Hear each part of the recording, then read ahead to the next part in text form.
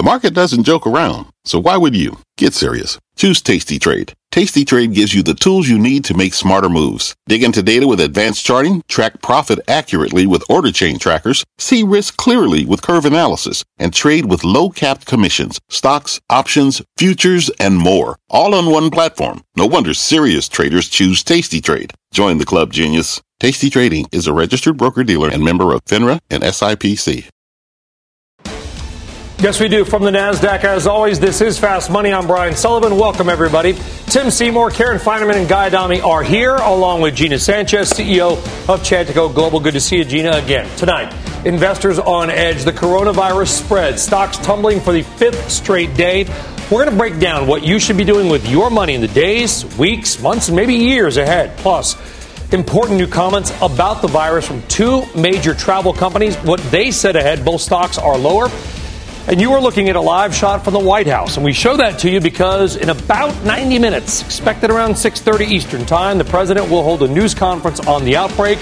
We will bring it to you live as soon as it begins. Of course, we have a special Markets in Turmoil and a coronavirus outbreak, all joined in one tonight from 6 to 8, hosted by the great Tyler Matheson. In the meantime, we're going to get to the macro markets, but we want to begin with breaking news that came out a few minutes ago on one of the biggest companies in the world, Microsoft, warning its Windows unit will miss guidance for the quarter because of what else? Concerns about the virus. This is the latest company to cut guidance due to the outbreak. Microsoft shares down about 1.3% in the aftermarket. I would imagine, Guy Adami, that we had a few, United and others. We will probably have a couple hundred more of these is my guess. Guy, you have to believe that. I mean, MasterCard obviously was a huge one as well. And listen, Microsoft on January 29th gave guidance, and this was one of the things. Personal computing, I think, is probably, 25 to 28% of their overall revenue. 36. There you go. So, and with that said, they're not going to be able to give guidance, which is fine in this environment. Ask yourself this, though. Where should the stock trade down to? And we've said this for a while. And we've actually said it since February 11th or so when they reported, the stock traded up to 190.5, reversed that day on huge volume. 160 is your level. People now look at Microsoft on valuation and say, hey, wait a second, maybe at 28, 29 times next year's earnings, it doesn't make a lot of sense here. And so more personal computing, as Guy said, 30% of their operating profit. And so for a stock that also was the beneficiary of passive flows, this is the other thing that we talk about with Apple and Microsoft, which is that they make up more than 23% of the NASDAQ 100. So if you're looking for just the market effect also of what Microsoft does, it changes sentiment, but it also changes the technicals a little bit when you actually see analysts, if they have to downgrade, but obviously as you start to see investors flow out. So as we talked about, we really, there's very little reason for a C-suite member to be saying anything but caution right now. And that's really the case. We all sat around here and said Microsoft's doing everything right and that the multiple's expanding. And in a market where multiple expansion is what it's about, this was the catalyst we didn't expect. Right, and I think Microsoft also kind of, if you look at what this highlights, it highlights the fact that there's more, you have to follow the whole chain all the way down. Microsoft is going to miss because HP is not going to update as quickly, et cetera, et cetera, et cetera, meaning that this starts in China and this continues to trickle all the way down. So you have to remember everything that's downstream from what's happening. Sort of the butterfly effect in some ways, right? You got to watch when a big company says something. Watch the companies in that halo, Karen. Yeah, but let's just look. Kudos to you for calling out that day, that top and reversal that day. But one thing important to note about Microsoft's release today, they did say that we are seeing strong demand. The getting production back up and running came more slowly than they thought. So it's really a supply problem rather than a demand problem. I would much rather see a supply problem because I believe they'll get those sales. And I get it. And in no way are we making light of the last 3 days. So as the great Guy Adami says, don't at us on this. But we do have to take a step back, take a deep breath, and remember, Microsoft, even with the after-hours drop, still up 50% in 12 months. And I think Karen's point is exactly right. Yes, they have big demand. And in fact, if you see where they've been getting that demand, it's been from their cloud computing stack. So basically building out their stack. Azure, exactly. The Azure product is massive, and I think you're going to continue to see demand on that. And that demand doesn't go away because of this. That demand becomes pent up. But you led the show with Microsoft is the third or fourth of maybe potentially 100 companies. I can't speak to 100, but I'll tell you it's going to be at least a few dozen more. And again, justifiably so. I think the key to this whole last couple weeks, my opinion quickly, was the weekend when Apple said, hey, guess what? Things aren't going to be, we're having a problem here. The market sold off on that Monday. I think Apple was down maybe $4 or $5, which is meaningless in terms of where it is. And the next day it was making all-time highs. The point being, the market didn't care about anything. Now all of a sudden, magically, the market's starting to care. So just before we get to the macro markets, Tim, I mean, I'll go this far. If you're a CEO, wouldn't it be smarter to come out and cut guidance? Because you don't know what's going to happen. I would almost argue, and tell me if this is wrong, it's foolish not to give yourself a pass because we don't know what's going to happen tomorrow, next week, or next month. Again, it's all relative to both your guidance, but it's also relative to your peer group. And if that's what's going on within your peer group, and there are these dynamics within the sector, why not? I'm not sure that you're going to be essentially encouraging folks to get out there and do that. But again, back to Microsoft, I think the most important thing is how this embodied not only just fund flows, but sentiment for a market. And then when you consider that this stock hasn't traded below the 50-day, its own 50-day moving average since Jan of 2019. This is a stock that really has been on a one-way trip. It's still up 7% year to date. You still have analysts that probably were caught on the wrong side of upgrading this thing into those highs. These are all things that I don't think change overnight. I think Microsoft is the same great company it was 2 weeks ago. But no one was paying attention to the valuation then. And I think if you look at the technicals on the chart and if you look at where it's trading and where it could still go to, I don't think you have to get in there and say that today's the day I'm bottom fishing. Karen, any solace, it is only down 1.3. I know it's fallen on Monday and Tuesday. I get it. But only any solace, it's only down 1% right now. Yeah, on a guidance I think there should be. Right. Right. I think there should be. I think you're right, though, to the broader point of should everybody do it. I think everybody does get a free pass. I don't know any company that's going to say, no, we had no effect whatsoever from coronavirus. Somebody like Zoom and Clorox, they'll probably, be the beneficiaries of coronavirus, but everybody will be affected. But I think the market's sort of looking through that, and I do think you're going to get a free pass if it makes sense, the magnitude of your miss and what your business is, how you were affected by coronavirus. Let's broaden this out and turn now to the wild ride that was Wall Street on a Wednesday. We started hopeful that the worst might be over. The Dow was up 460 at one point. And then, what else? More coronavirus headlines out of Germany, Brazil, and a fear in Long Island.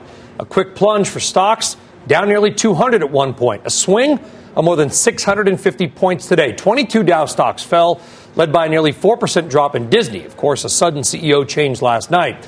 And Exxon and Chevron, Dow components, slammed again as oil closed under $49 a barrel. Guy Adami, we thought, some thought this morning when the markets opened, we had a bit of a rally. Maybe this would be the day.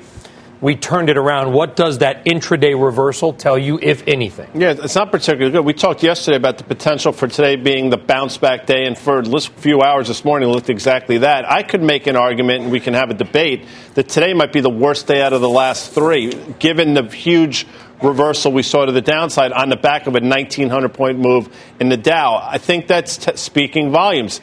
The one thing that was interesting most of the day, the VIX really never gave it back, and the VIX was hanging in there, which should have been a telltale sign. Bonds didn't really sell off that heavy, and gold had a bid. So I think today, again, it's not a great day if you're bullish. 6 months ago, this day would have closed on the highs, and we would build on it again tomorrow. But you have to think about where we've come from, though. I mean, first of all, we've had excessive moves by any measure. So, again, if you look at the fixed income market, this looks a lot like the move into Brexit back in 2016. You've had essentially north of a 2.5%.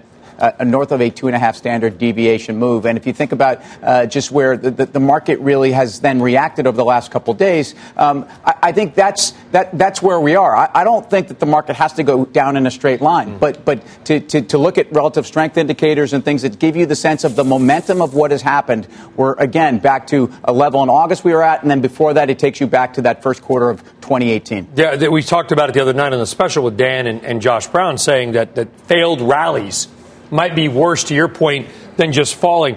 Gina, what do we want to see? Do we want to see another 1,000-point down day? Do we want to see a day where it's 15-1 decliners to advancers?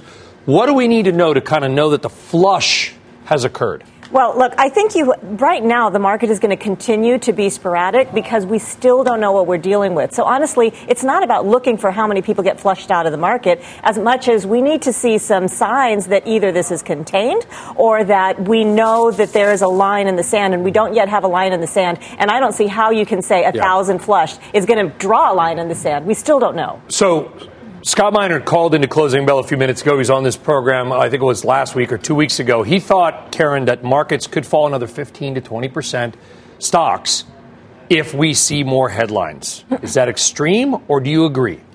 That sounds extreme to me, actually.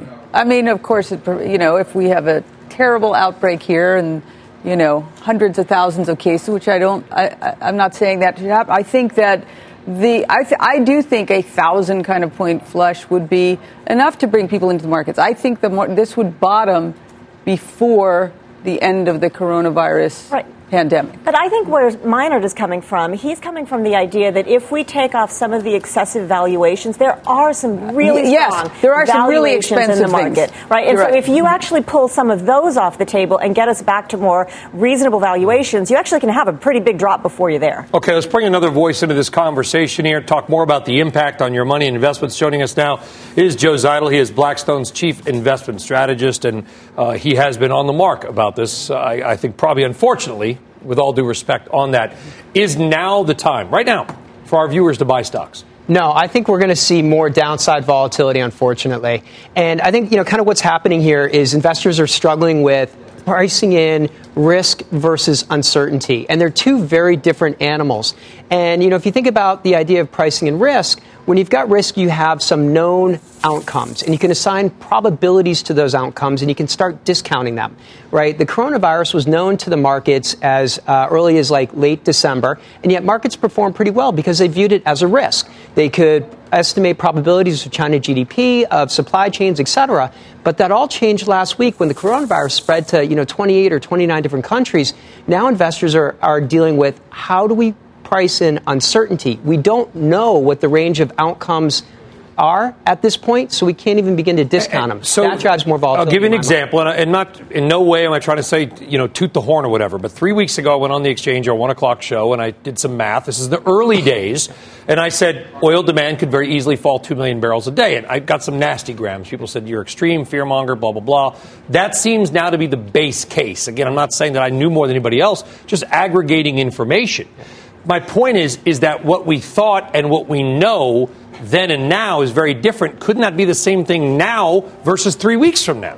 Yeah, I think it is a fair point. And again, at this point, I would hesitate to endorse any estimates on, the impact that this might have on GDP growth or on companies. My own view is that we're going to face a series of mini rolling recessions, especially among those countries that are most trade exposed, right? Those are the countries, your Singapores of the world, your South Koreas, the economy of Hong Kong, of course, Japan, and even in Europe where Germany is very trade exposed. Their net trade as a percent of GDP is about 90%. Their growth was already weak.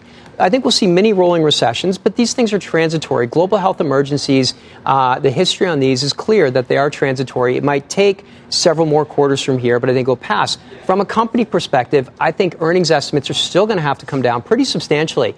The street started the year looking for about 10% EPS growth for the year 2020. Now we might be down to about 7% EPS growth for the year. I think that's going to have to come way down. And there's 2 to 3 quarters where we're not going to be able to handicap this. I do think that there will be a period in which we are going to want to go and deploy capital and start thinking about high conviction or long-term themes. I just think we're going to see more volatility until then. Yeah, it's interesting, Joe. You were talking about a move to the downside in the fall. I mean, a lot of us were. Now it's something to come to fruition. The coronavirus, people are using that as an excuse. I get it. It's obviously part of it. But a lot of the reasons why we're lower are far more, I think, far-reaching than just this. So is this just the final straw and the fundamentals were sort of in place for this move all along? I think that's a really good point. In September, the Fed completely reversed position with respect to its balance sheet. It started expanding its balance sheet in ways that we hadn't seen in a long time. And with that, you had a massive move up of risk assets, in equities among disruptors who were up 50% from, mid-September until last week. You saw it across the range of fixed income, where a lot of countries started moving back into negative yielding debt. And, what you really had was this feedback loop that I'd never seen before in my career, where good news was good for the markets, i.e. trade resolution with a phase one trade deal, news of Brexit. Then bad news was better, i.e. the U.S. preemptively taking out General Soleimani and a spike in oil prices. And then the worst news is human tragedy of coronavirus actually drove markets higher. Up until last Friday, in 35 trading days, you had 18 new highs in the S&P 500. Good news was good, bad news was better, and the worst news was the best. There was a famous economist named Herbert Stein who's famous for saying, Stein's law, that which cannot go on forever won't. Right? And I think that's an example of what we're seeing. Now, I don't know if the coronavirus is going to be enough to break this feedback loop, because we're going to see central banks all around the world flooding the markets with liquidity. I think the Fed will have to cut at least twice, maybe 3 times.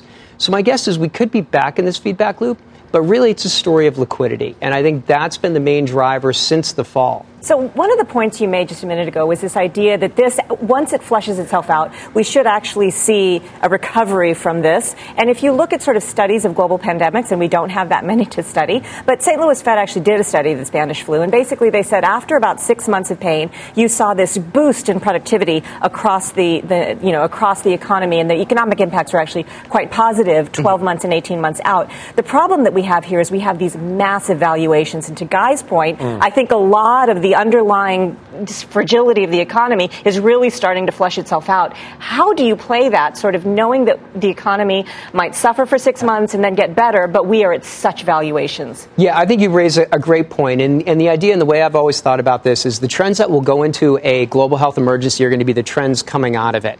These things are awful. Our sympathies with everybody who's been impacted here. But from an economic perspective and even a company perspective, the trends going in are going to be trends coming out. So I think the big question will be, what are the trends that we're looking at, 6 months or a year from now or 2 years from now? We're looking at a global economy that was already suffering from diminishing returns of debt. The last decade produced record high debt, record low interest rates, and ever increasing multiples. I don't know that we repeat that. I think it's going to be a lower return environment. It's going to require higher conviction investing. Joe Zeidel, Blackstone. Joe, pleasure. Thank you very much. So, Tim, I guess the question is this, following up on that, when this is over, we don't know when that is, but let's hope it's sooner than later, do stocks just resume their upward momentum that they were on for 3 years, 4 years before this? So we have to balance the two forces that we've just talked about, which is that you had a immature and fragile recovery that was, something we were questioning recession certainly 6 to 9 months ago. And so if I think about the market right now, yes, I think we want certainty. Joe talked about the lack thereof, and that's something that the market can't handicap. I do think we're still going to have the Fed that is going to be throwing everything they can. There's going to be talk of fiscal, and they're certainly going to get fiscal around the world. And you're going to get to a place where at some point valuations do matter, and valuations in a zero-rate environment are going to be more compelling faster than they might have been otherwise. So, again, back to the market, you want to look at where we actually have taken out this last excess Fed run. It takes you back to basically the 200-day. It takes you down to about either 30, 35 on the S&P, or if you want to get back to essentially what was the highs of Jan 28 blow-off top 2018, or actually where we got to in the fall before we took off on that run, it's around 2,900 on the S&P. And then I think you have people able to make some choices on valuation and also where the market is actually taken off that last round of excess. I just think you spot on the Fed. They were maybe out of the game when the market was doing better, which is only, 12 days ago maybe? And even with economic numbers being okay, they were out of the market, but they're not anymore. And by one quick comment on this, I know we got to get to Meg, but I want to ask this because we had the Democratic debate last night. And without getting we're not going to get political. It's not what we do. But when people are throwing around numbers, you have to dive in. Is there any part of this which is related to the fact that there are people on stage that are very possibly going to be the next president, or at least in the running, that are suggesting we do away with certain industries and throw oil executives in jail? Yeah, 100%. I mean, we've mentioned Bernie Sanders by name, so we can literally say says we should send fossil fuel company CEOs to prison. And what's interesting about that, when he was doing very well, people took that as a positive because they're like, Donald Trump is going to annihilate him in a general election. Now I think people are saying, you know what? maybe that's not a complete certainty. So maybe there is some of the Bernie Sanders factor in this. Yeah. All right, guys. Well, we do have that market flash right now on Gilead. Let's get it with Meg Terrell. Meg. Hey, Brian. Well, Gilead says it's starting 2 late-stage clinical trials of its experimental drug for the disease caused by the novel coronavirus, COVID-19.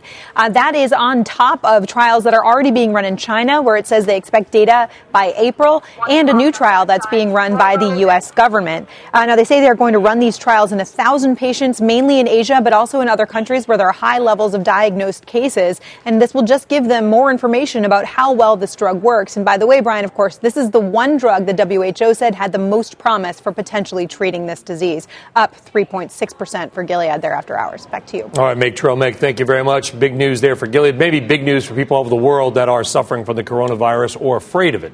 All right, we've got a lot more on the coronavirus, of course, and the impact on your money in the markets. And catch our CNBC special report tonight, Markets in Turmoil. It is, I believe, a special 2-hour edition hosted by our friend Tyler Matheson. Jim Cramer will make an appearance, the entire gang. It's one you cannot afford to miss, especially with the markets the last couple of days. We're going to be back right after this on Fast Money.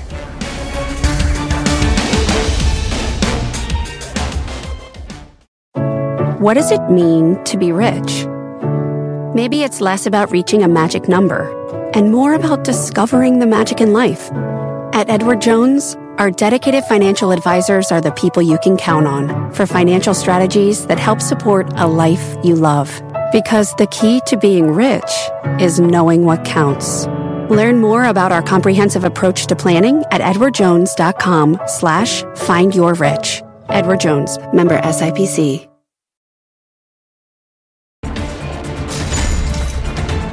And welcome back. Bookings Holding and Marriott both reporting their numbers after the bell. Stocks going in different directions. Let's find out what they said with Seema Modi back at HQ. Seema.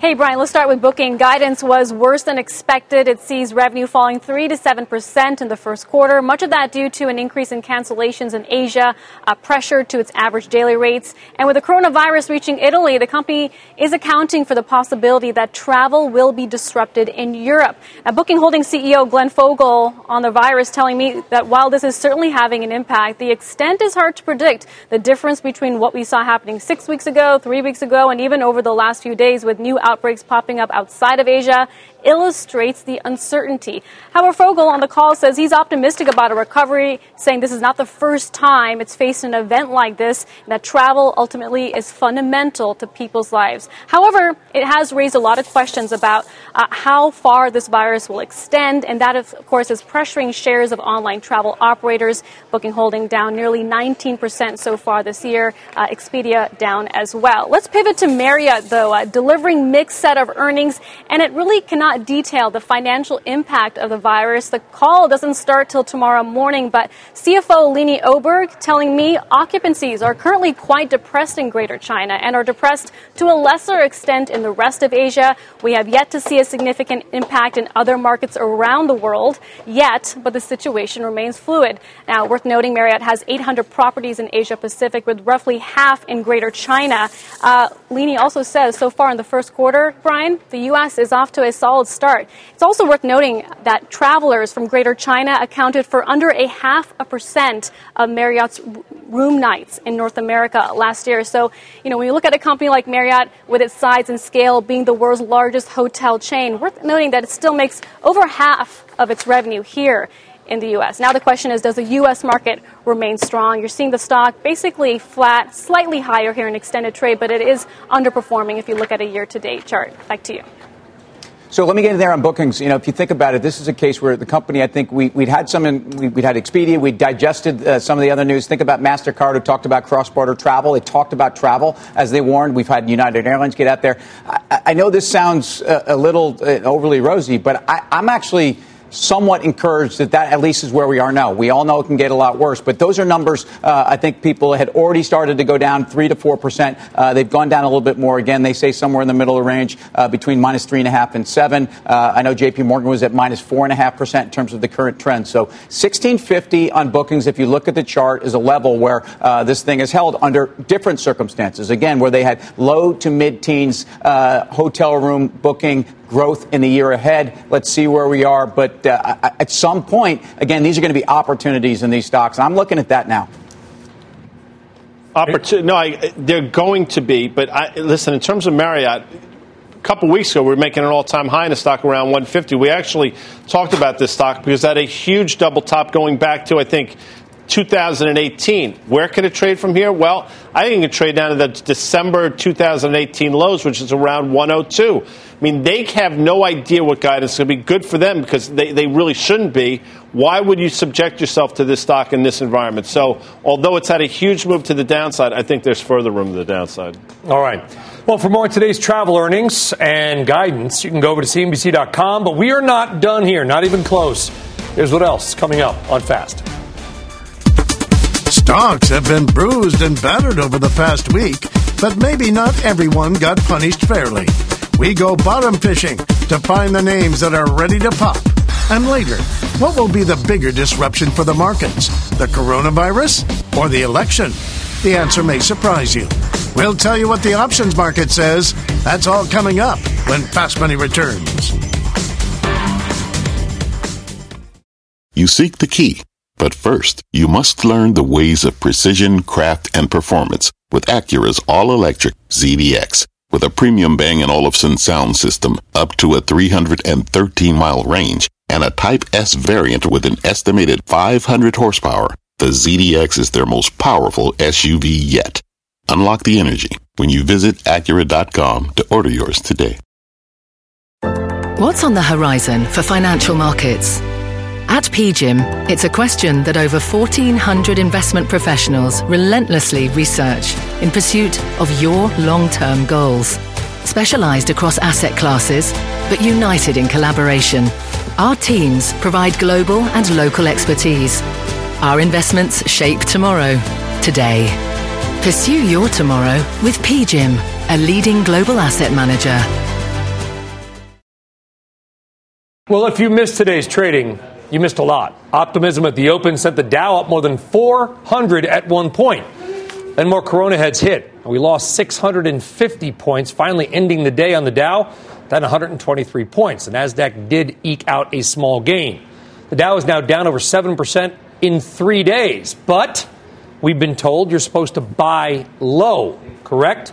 So let's figure out if there's any value in the scrap heap of the beaten up stocks. And let's start with retail. Macy's, Under Armour, Gap, Capri Holdings, Kohl's, all more than 20% off their highs. Karen, any of those names appear attractive to you right now? Well, I am long Capri, which is Michael Kors and Jimmy Choo and Versace's. They always say if you go home long, it's the same as if you bought it right at the close. So I guess you could say I am a buyer. Unfortunately for them, they have Hong Kong exposure. They have Asia exposure. The other thing, which is really unfortunate to them, to improve their supply chain last year, they moved a lot of their manufacturing to Italy, which is probably not ideal at the moment. But I think ultimately that will pass. I think they have a big buyback. I wouldn't be surprised if they were out there buying stock. But, trade's terrible. It's been a painful one. Well, if you think about all those names, and maybe not Capri, and I think I'll leave it to Karen, who actually does a lot of work on this. But if you talk about Macy's, you talk about Under Armour, not necessarily Kohl's, so maybe I'm backtracking my whole statement. But some of those are broken companies. And this is not the environment I think you go digging and dumpster diving. We were talking about dumpster diving when the market was at all-time highs, and you were looking for places where people were looking for underperformers. Kohl's, I think, has an environment here where the stock has been extremely volatile. They're in a very competitive space where they're essentially competing on food prices with Walmart in a world that's overstored. So, again, I think of all the places where I think you've seen a sell-off related to this gets back to the core of true fundamentals.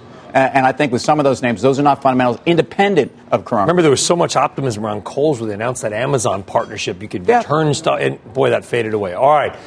Well, speaking of the scrap heap, let's talk about oil and energy, shall we, everybody? Because crude crumbling again. We are now below 40. Actually, we're below 48 a barrel, including the after-hours move, off another 3%. And with that move, shares of every major oil and gas stock went down with it. Guys, I want you to look at that chart, okay? If you're driving, you're on the radio, imagine a chart that is 20 years that looks like an icicle on the far right side. ExxonMobil is now at its lowest level since 2005, below levels of the financial crisis. Of course, oil was higher then. Other names like Chevron, Devon, Diamondback, also in a bear market. Gina, you're from the capital of oil drilling, Los Angeles. Any value in any of these names? You really gave me the dog today, because this is the dog of the entire market. And the fact is that the fundamentals for this entire sector are not great. Throw in a touch of coronavirus and you are talking about China falling and their demand falling. They are the single largest importer of oil and the third largest importer of energy, consumer of energy around the world. Right. So that's bad. IEA lowering their demand. So you have to think about whether or not you even want to own this sector. We don't love this sector. If you have to be in this sector, the most defensive name is actually probably Exxon. Well, okay, so that chart was the XLE, not the price of oil, but oil was down to 48 and whatever change. Josh Brown made the point in the previous hour, Tim, ExxonMobil's dividend yield is almost 7%. Highest since all the way back to, I don't know, the first Star Wars, the real one. Is there any value in buying it for the dividend only? Well, I'll speak for myself. I don't chase stocks for dividend yields because I think in most cases those dividend yields are a function of adverse performance in the stock price that have taken them to like absurd levels, i.e. Macy's. In the case of Exxon, I think that dividend yield is very much intact unless, of course, the stock rallies. There's no question they're going to pay that dividend. The other thing that these integrated oil companies were dealing with was before we were talking about coronavirus, we were talking about ESG, and apparently Bernie's going to throw these guys in jail. Well, you know what? From a flow perspective, this has been also a major headwind. I think ConocoPhillips and Chevron are two very well-run integrated oil companies that I would feel comfortable owning at these levels. It's interesting. Now, ExxonMobil, I get the 7% dividend. Their dividend's increasing for the wrong reasons, as we all understand that. And you can give up 7% in a day. So I'm with Tim on that one. And you haven't seen the flush yet. And forgetting about everything we talked about, the three letters we didn't mention is ESG is a huge existential risk, and we've talked about that. But Schlumberger, if you're looking for a trade, and we talked about this in the fall, $30 was a huge double bottom. We said it's going to rally from there. It rallied basically 30% in a couple weeks. Now it's back below that. How do you trade that stock? A close above 30, you buy SLB again. It closed at 28.40 today.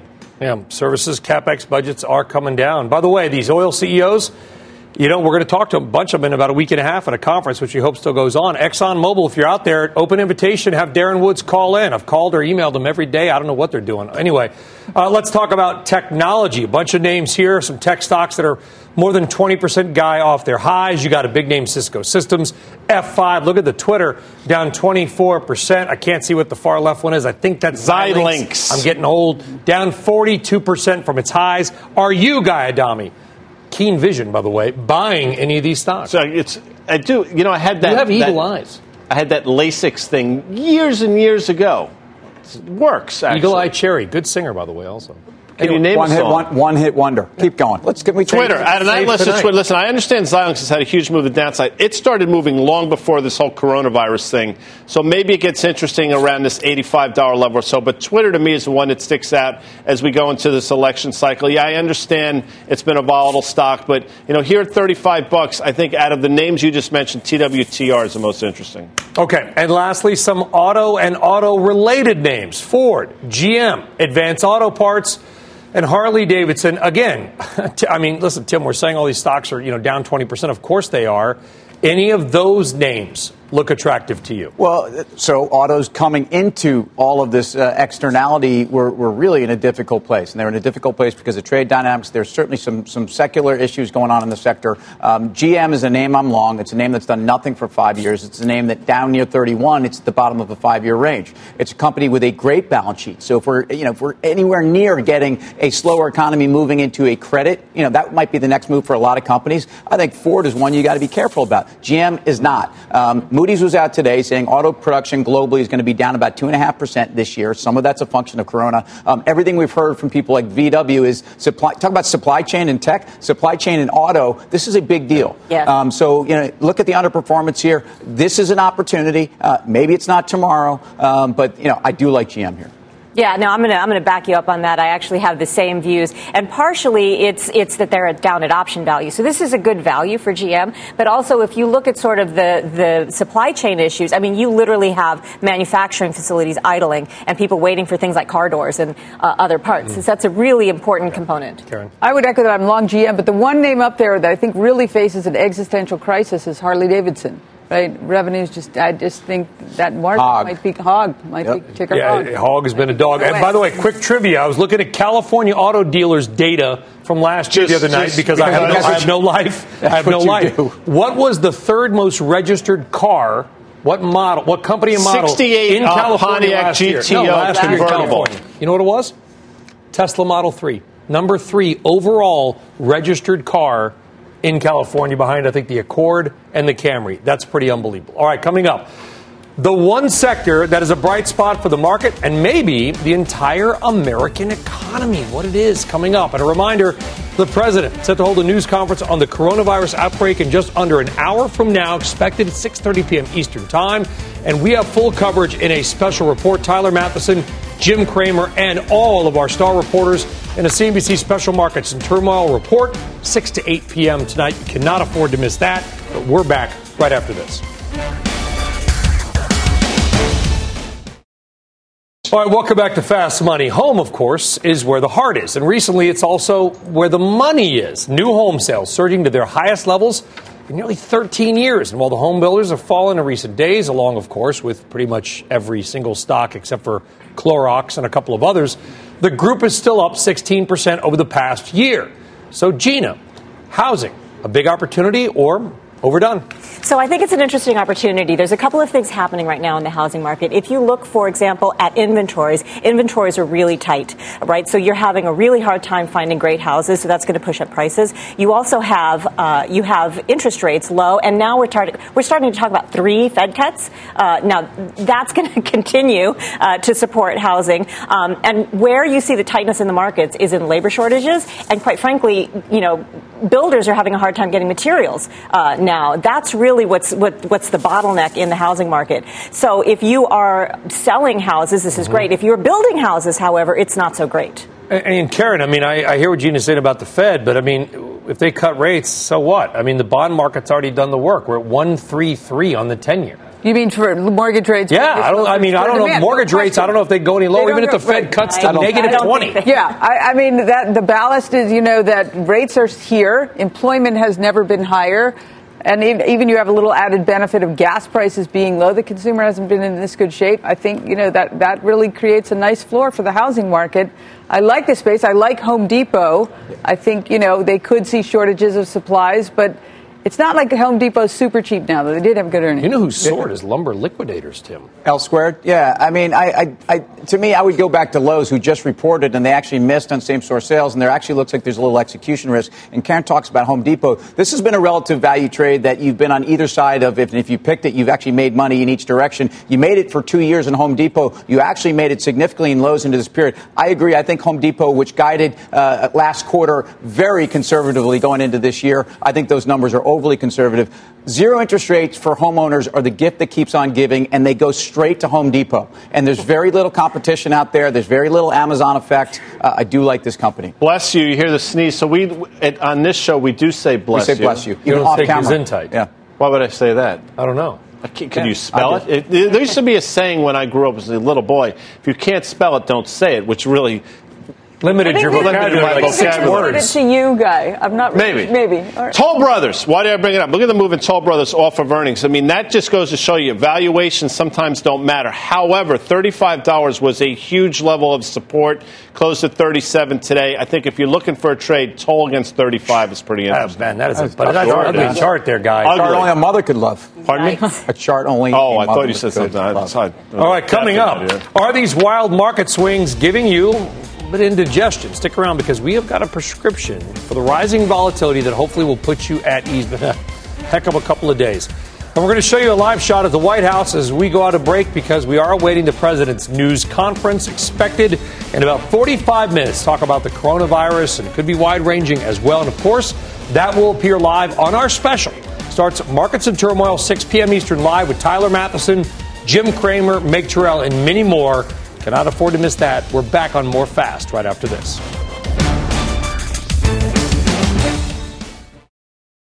All right, welcome back to Fast Money. The so-called fear index, the VIX, spiking in tandem with the market's wild swings. So Mike Coe, we're going to go out to him and talk more about volatility. He is in San Francisco and maybe a way to play some of this vol. Mike. Yeah, so it's interesting. When people talk about the VIX, they're usually thinking just about spot VIX, the VIX index. But actually, there's a series of VIX futures that go out in time. We can take a look at that to get a sense not just of what the market is thinking is going to happen in the next 30 days, but what it's going to be thinking about what's coming up in future months. Here we can see essentially what the VIX futures were looking like back on January 24th. Now, here we are a month later. Obviously, things have worsened considerably. We can see that on the short end, the implied volatility has risen quite considerably. Those VIX futures are much, much higher. But actually, further out in time, we're not really seeing that. And actually, what some people are doing right now is taking advantage of the fact that this longer-dated VIX futures has only gone up just a little bit. If we take a look right now at the April futures, we can see basically the kind of magnitude that we're talking about. Yes, it's higher, but it isn't as high, of course, as the March future or the VIX index is itself. So one of the trades that we saw today that somebody was taking advantage of the fact that this has only gone up slightly, they were buying the April 2022 call spread.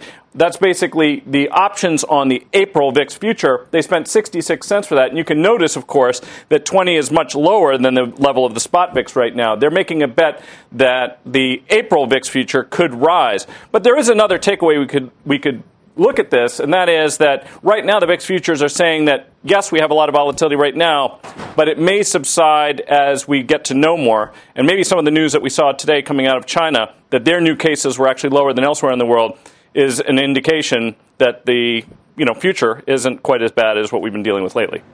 All right, Mike, thank you very much. And we'll see more of Mike and the gang on Options Action, of course, every Friday night, 5:30 p.m. Eastern Time. Coming up, we're going to bring you full team coverage as we await President Trump's news conference on the coronavirus as well. We need more details. Fast Money right after this.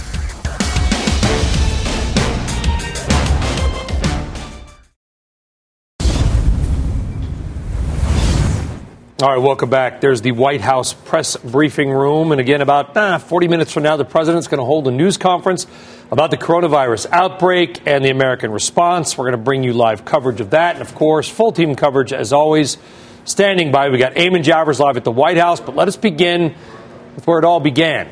That is Eunice Yoon, who is in Beijing with more on exactly what the day is like there. Eunice, all your on-the-ground stuff has just been insightful, a little scary, to be honest, but spectacular, and we're glad that you're doing all right. Thanks so much, Brian. Well, Chinese health officials will likely be eyeing President Trump's remarks with some trepidation, I would expect, as he continues to play down concerns of the CDC. And, the background of this is that the Chinese government generally does not like to admit that it's made mistakes. But earlier this week, President Xi made a very rare admission by saying that China had obvious shortcomings in the prevention in the early stages. And that opened the door for other officials here, including the top health authority, to say that he didn't say mistakes, but one of the ways in which they probably would have done something differently is not to actually treat the coronavirus as SARS or the flu, which is what he said the Chinese did. And so by that, he was saying that one of the lessons that they learned here in China is not to underestimate the science or the nature of what he described as a sneaky coronavirus. Guys, or Ryan? All right, it's fine. Eunice, thank you. Good to see you as well. All right. Let's head now to Washington, D.C., because Eamon Javers is out the White House waiting on the president. Eamon, any, obviously, coronavirus, whatever, but anything else that we can expect from the president tonight? Well, they're giving no guidance here at the White House about what the president might say or announce here in just about 45 minutes' time, as you point out. One thing the White House has denied today is a report that they're considering appointing a coronavirus czar. They said that's not happening. Meanwhile, later in the afternoon, we did see the U.S. Chamber of Commerce call for the appointment of a coronavirus czar, saying the business community needs some central point of accountability and someone in charge to really drive this effort throughout the whole of government. So an interesting dichotomy there between what the White House wants and what the Chamber of Commerce is saying is good for the business community. Meanwhile, they are saying here at the White House that they expect that $2.5 billion that they requested for coronavirus response is going to go up. Ultimately, more is going to need to be spent on all of that. And we're learning, Brian, a little bit more information about the president's anger at the CDC yesterday. After that briefing that we saw yesterday that sort of tanked the markets late in the afternoon, I'm told the president was angry at the briefing and his focus was really on Dr. Nancy Messonnier of the CDC, who suggested that it wasn't a matter of when, but if, not if, but when the coronavirus would hit the United States. The president very frustrated about that. So we'll see what his tone is here tonight, Brian. All right, Eamon, thank you very much. Tim, what do we need to hear from the president tonight about the markets? The president needs to be presidential. This is a time for leadership. This is a time to actually, act that there is a proactive and very thorough approach to this, and certainly a view that expressing that, in the United States, we will take whatever measures we need to ensure that we can. The issue is it's hard to know what those measures are at this point, but I do expect a lot of confidence. All right, Tim, thank you very much. And again, full team coverage of the president's comments, part of our special report tonight, Markets in Turmoil, hosted by Tyler Matheson, Jim Cramer, Meg Terrell. All of our reporters will be standing by to break down every angle of this major global story, and we are back right after this.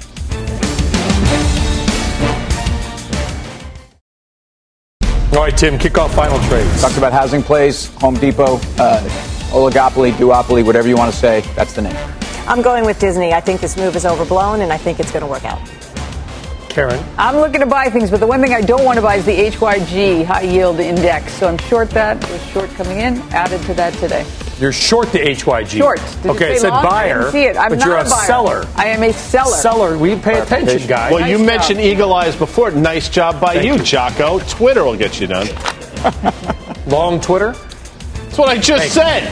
All right, our special report, Markets in Turmoil, with Tyler and Jim and everybody else, starts right now. We'll see you tomorrow. With the Wells Fargo Active Cash Credit Card, you can earn unlimited 2% cash rewards on purchases you want and purchases you need. That means you earn on what you want, like trying out that new workout class, and 2% cash rewards on what you need, like a foam roller for your sore muscles. That's the beauty of the Active Cash Credit Card. It's ready when you are, with unlimited 2% cash rewards. The Wells Fargo Active Cash Credit Card. That's real life ready. Terms apply. Learn more at wellsfargo.com/activecash.